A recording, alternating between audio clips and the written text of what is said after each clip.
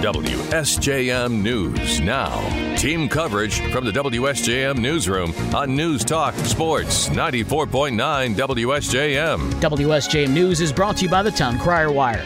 Download your free local news app today at the Google Play Store or the Apple App Store. In the WSJM Newsroom, I'm Dave Wolf. The Berrien County Jail is a bit overcrowded. Speaking last week to colleagues, Berrien County Commissioner Jim Curran said the County Administration Committee heard from Sheriff Paul Bailey. He did inform us this morning that he is over his maximum allowed number of inmates. He's got 344 and he's only allowed 341. So he works with the courts to get that number back down. He has 6 days to do it. Curran said a judge will review the situation and determine who should be let out of jail. If that doesn't happen, the county chief judge will have to suspend some sentences to get the jail population down. Curran said with the pandemic out of mind and things returning to something that resembles normal, activity for the Sheriff's Department has been increasing. Congressman Fred Upton might not be running for re-election this year, but that doesn't mean he'll just be coasting until the end of his term. He tells us he still has several months to represent Michigan's 6th District in Washington, and he's using them to get things done. It's still a busy time. I've not slowed down. I'm back and forth to Michigan. I haven't missed any votes. I still send my mail. I'm still obviously seeing constituents. We've got the Michigan corn growers here now, and we had a bunch of agriculture lenders in a little bit earlier this afternoon. Obviously very engaged in the committee. We've marked up 5 or 6 bills today. A bill co-sponsored by Upton was just approved last week in the U.S. House. It creates a national program for active shooter alerts to be sent to the public, similar to Amber Alerts. Upton says he'll start to think about what he's going to do next year around the end of this year. A new mental health crisis line was launched nationally this past weekend. Michigan Department of Health and Human Services Behavioral Health Director Deborah Penals tells us the FCC has reserved 988 to be the crisis line. It shows a simple 3-digit number so anyone can remember it. Those having a crisis, whether a substance abuse problem or thoughts of suicide, can call 988 to get help. They will speak to trained counselors. There are call centers in Michigan where local call responders will answer the phone. They will be able to talk to people, help them identify potentially coping strategies, and work with them to identify resources. She says studies have found that crisis lines help because a lot of people who are in crisis just need to talk to someone. The service will be anonymous in most cases and free. Funding for 988 was established by Congress in 2020. Penal says the rollout of 988 as an easier number to remember will provide a natural extension to the work of the department in implementing the Michigan Crisis and Access Line.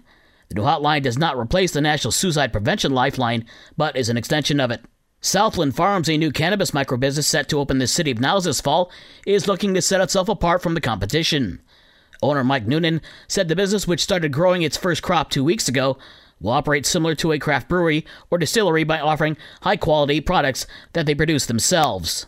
We grow in living soil with all organic inputs, so it's totally natural. It's all done by hand, so it's really given a premium feel and treatment from the beginning through the end. Noonan said the company hopes to eventually be able to grow outdoors and express the rich terroir of Southwest Michigan, similar to all the great wineries in the area. For now, Southland Farms is focusing on creating caregiver-quality products for the recreational consumer, a market which Noonan said has not yet been fully realized. The Harbor Impact Foundation has been awarded a $50,000 Big Idea grant from the Frederick S. Upton Foundation to help build a state-of-the-art indoor sports facility in Benton Harbor. Foundation President Rodney Alexander tells us the plan is to construct a $12 to $15 million facility to give adults and children a place to play in a safe environment. Up to 6 basketball courts, 1 indoor football field, a track around the football field, mental health counselor rooms, tutoring, STEM academy. There's a lot that can be done in this facility we're trying to basically build for the community. Alexander announced the Harbor Impact Foundation earlier this year and started seeking funds. He says the foundation has more meetings with local organizations as it raises money, and more announcements are likely soon. He's identified 2 possible sites for the facility. The grant from the Upton Foundation will go towards consulting work and studies on the impact the facility will have. 12 local breweries and wineries will be on display as the Ascension Bordas Lee Foundation hosts its 11th annual beer and wine tasting event on August 6th at Blackman Sesquicentennial Farm in Dowagiac. Proceeds from the event will go towards finishing the renovations on the hospital's Women's Health Center in the radiology department, says Foundation Development Officer Beth Kripe. It provides a private, comfortable place for patients receiving ultrasound, mammography, and bone density. The renovation will allow people to have all these services done in one place and a much more pleasant setting. Participating breweries and wineries include Lemon Creek, Tabor Hill, Round Barn, Sister Lakes Brewing, Silver Harbor Brewing, Tapestry, and Virtue Cider. Tickets are $75 and includes unlimited tastings, food, and a souvenir wine glass. And coming up this Saturday will be the first ever Hartford Public Library Comic Book Fair.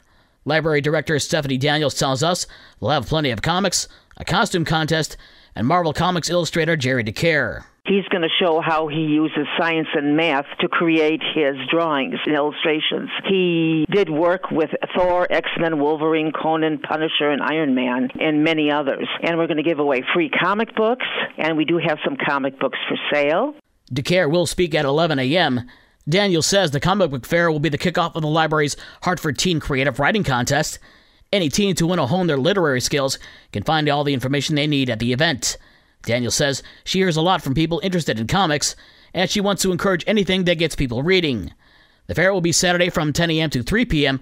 at the Hartford Public Library. Download the News Talk Sports 94.9 WSJM app and listen online anywhere. In the WSJM Newsroom, I'm Dave Wolf.